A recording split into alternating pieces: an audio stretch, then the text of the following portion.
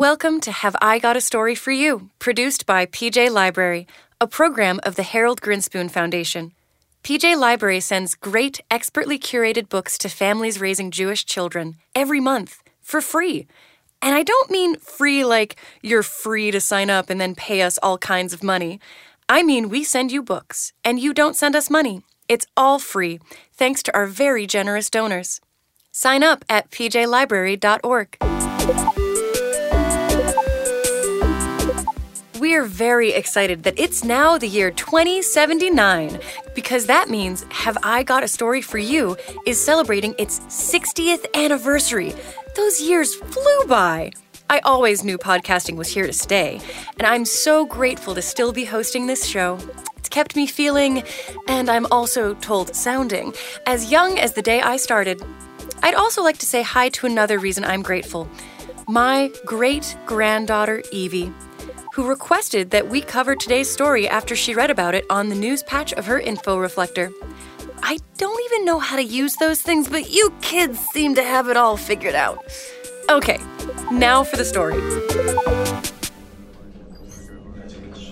Obviously, you've all heard about NASA building the first science station on the moon back in 2077, and how they've discovered an enormous source of solar energy stored in the moon's core.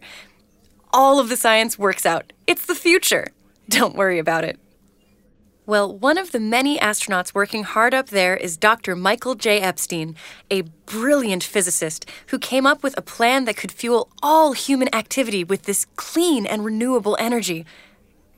But just because he's brilliant doesn't mean he's, let's say, easy to work with. And the people at Mission Control here on Earth have already learned that, especially Judy Ortega and Daniel Schottenfeld on the communications team. They're NASA's Capcoms. That's short for Capsule Communicators. And, well, this is them now. I would never drive again, but I found a guy in Portugal selling a real antique car engine from the 2020s. Great. You're gonna look so funny going around in a car. Who uses those things anymore? Well, it's just for historical value. I'd never use it for transport. Oh, no. Is it him? It's always him.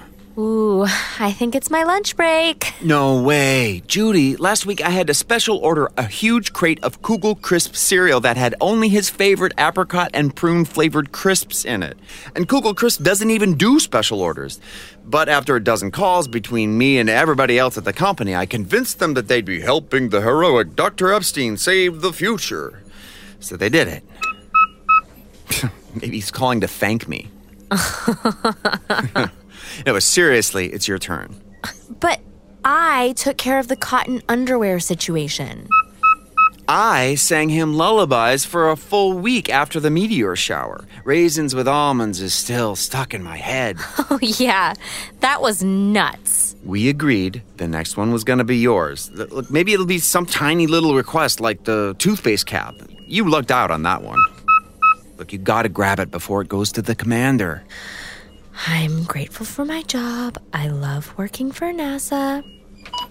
Mission Control, this is Capcom, Judy Ortega. Hello, Capcom. Please, Dr. Epstein, you can call me Judy. Yes, this is Chief Science Officer Dr. Michael Epstein. I know, on Dr. Moon Epstein, Station 1, I can... ID number 473 Dr. Epstein, our Alpha screen tells us who's calling. You don't need to... You just gotta let him. Thank you for that. Yes, here we go. Identification, confirmed. Dr. Michael J. Epstein. How can we help you today? Well, Capcom, it's the living arrangements. Oh, boy. Okay. You've been on Moon Station 1 for 3.5 months. What is it about the living arrangements? Well, I don't know how I'm supposed to live with 100 other people constantly going around, getting in my way all the time. There's talking 8 and walking others. And acting like 8 I have others, all this 8 people, important yep. work to do, and one woman keeps pestering me, asking, what did I eat? What did I drink today? How much exercise did I do? And on, like it's any of her business. It's maddening. I'm trying to solve the biggest challenge in human history. I understand, Doctor. Well, Okay, right off the bat, I can tell you that the woman asking those questions is Dr. Mizrahi, the station physician. She's not trying to pester you. She's making sure you stay healthy. She's one of the best medical doctors in the world. I feel like you're missing my point. How's a serious scientist like me supposed to proceed while all these people are... Do you know yesterday they burst out singing Happy Birthday for no reason, like we were in a kindergarten classroom. I had to bring my work into This my has personal to quarters end. because that was the You only love way I working at could have any NASA. type of You're environment grateful around me for where I your could job. constantly Yeah, focus, and by the time I'd set up a new workstation with my supplies arranged just the way I wanted them to, am I'd calculated grateful that for I my lost job. 6.5 minutes of productivity that I'll never get back. You're right, Doctor. I'm terribly sorry. I know exactly what you're talking about, and I understand completely. You do? You do? Yes, you can't possibly do your best work under those conditions. 100 people chattering around you like that? Getting in your way all the time. Right! Yes! You've put up with this for too long. We'll need to activate Emergency Protocol Epsilon. That's not a thing. Yes! Epsilon! It's an emergency. Yes, Doctor. We can fix this. We'll just have to do it a little bit at a time so the others don't catch on. Oh? Yeah, okay. Why is that? Well, they all think their work is as important as yours. So they'll want Protocol Epsilon also if they find out about it. And we can't be giving out 100 Epsilons to every random molecular biologist or Nobel Prize-winning astrophysicist who wants one. Now, can we? Ha! Certainly not, I understand. So, how will you do it? Yeah, how will you do it? For today, you'll need to start with the particle barrier. Particle barrier, got it. Which one? I mean, what's that? You know that pile of sandbags by Dr. Yao's station? Yeah, the geologist, right? Yeah, he's got 1 million bags of sand. It's leftover moon sand, and he's done with them. He asked to have one of the station robots take them outside for dumping tonight. I'll cancel that bot request because now you need to get them. Bring them all onto your bed, line them up so they'll be surrounding you when you sleep. Aha! Particle barrier. Very good. Doctor, we need to end this transmission now. In exactly 24 hours, you are to contact Capcom Daniel Schottenfeld and request Protocol Epsilon Stage 2. Stage 2. Yes, okay, copy that. Thank you, Capcom. You're very welcome, Doctor. And it's Judy. Wow, Judy. I'm taking my lunch break. Yeah, well, but wait a second. What's stage 2? I don't know. That's your problem. Well, that was all on day 1 of this story. So Daniel thought about it and realized the brilliance of Judy's plan.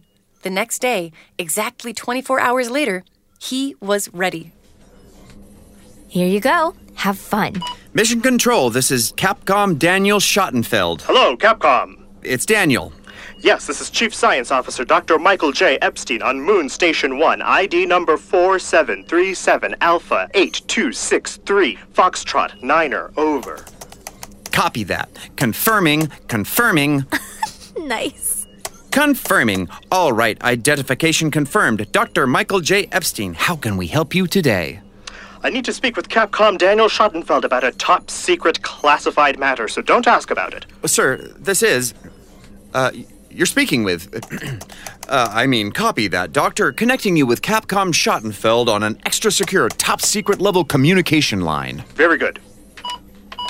This is Capcom Daniel Schottenfeld. Yes, hello. I was told to contact you regarding Protocol Epsilon Stage 2. Yes. Then the particle barrier is in place. It is. My muscles are more sore than they've ever been in my life just from building it, and I can't say I slept very well with so much of my bed taken up, but the barrier is sturdy. I assure you it's quite necessary, Doctor. Excellent work. Now, Stage 2 requires gravitational augmentation. Gravitational augmentation, aha.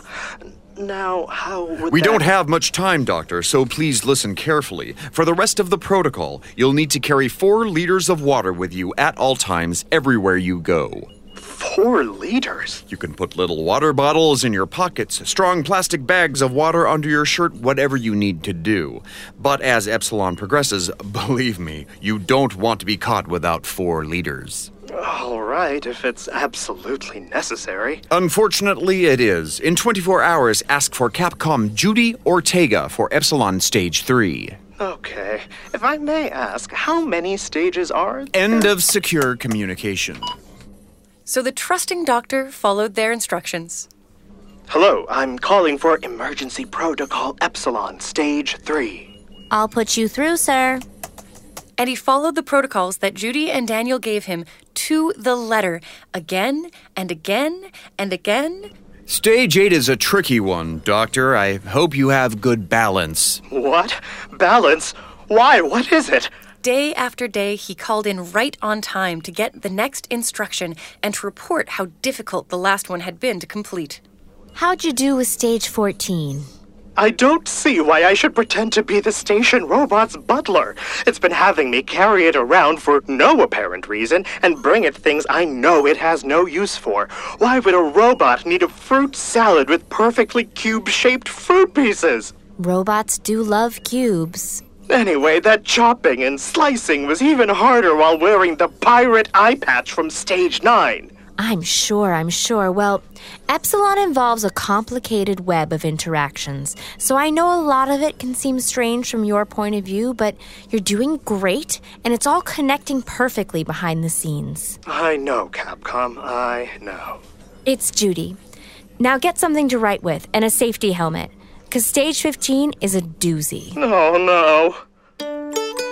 Does this story sound familiar to you? It's based on the folktale and PJ Library book, It Could Only Be Worse, by Margot Zemak. Or you might have read it in The Little House. Or maybe you came across it in A Big Quiet House. And even Oy Vey, Life in a Shoe. This story is about a Jewish idea called Sameach Bechelko, being happy with what you have.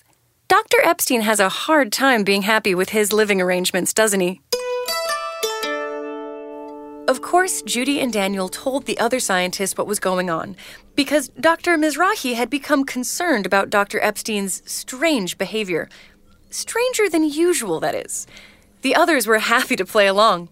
A couple of them even secretly did some of Dr. Epstein's work for him, since Protocol Epsilon was taking up more and more of his time. Eventually, Judy and Daniel decided to tell him the good news. Doctor, I think you're going to like stage 26. No, I don't think I am. Epsilon there's so much to do. There's so many things to carry and to fill and to peel and to build and to hide inside my pillow or in my shoes. I can hardly remember why we started this process to begin with. It's over, Doctor. What's that? Over? How do you mean? Hello, Doctor. It's Judy. I wanted to be the one to tell you. Stage 26 is to put everything back the way it was. Full reset. Epsilon is complete. What? Really? Really. Oh, Judy, that's wonderful news. He called you Judy. I can't wait to get these water bags off me and wash off this clown makeup and shave this old-timey mustache. And I'm so looking forward to wearing real pajamas again. You've done an excellent job, Doctor. Please call back tomorrow to let us know how everything is. I will, Daniel. Thank you. Did Dr. Epstein just squeal with delight? I believe he did. The next day, they got a call from Dr. Epstein. They knew it was him because it said so on their monitor. Otherwise, they would have probably doubted it because the man talking to them sounded nothing like the constant complainer they'd been hearing from for months. Judy, Daniel, I don't know how you did all this. The moon is so beautiful now. I'm sending you both some photos I took on my hike this morning when the sun first appeared behind the Earth. That's great, Doc. It's great to hear the protocol worked. Oh, did it ever.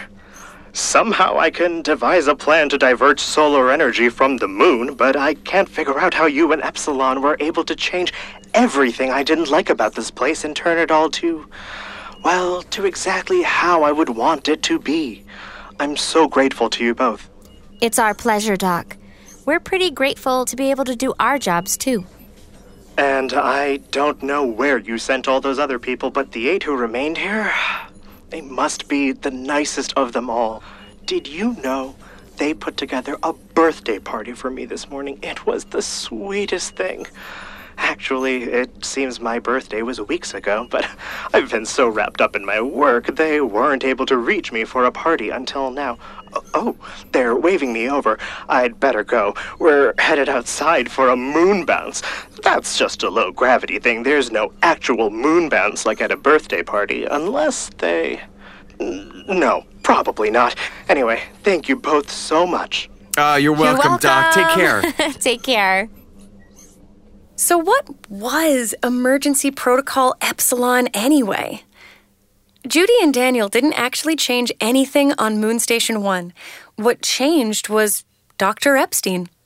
He used to think of everything and everyone as being in his way, taking up his space. But then Epsilon made his life even harder, a lot less comfortable, with a lot more chopping fruit salad for a bossy robot. After 25 Protocol Epsilon stages, Dr. Epstein collects a lot more stuff than he'll ever need. And after a reset back to where he started, he realizes that he's happier than he's ever been. Sometimes we have to go through something difficult to realize how great things actually were before.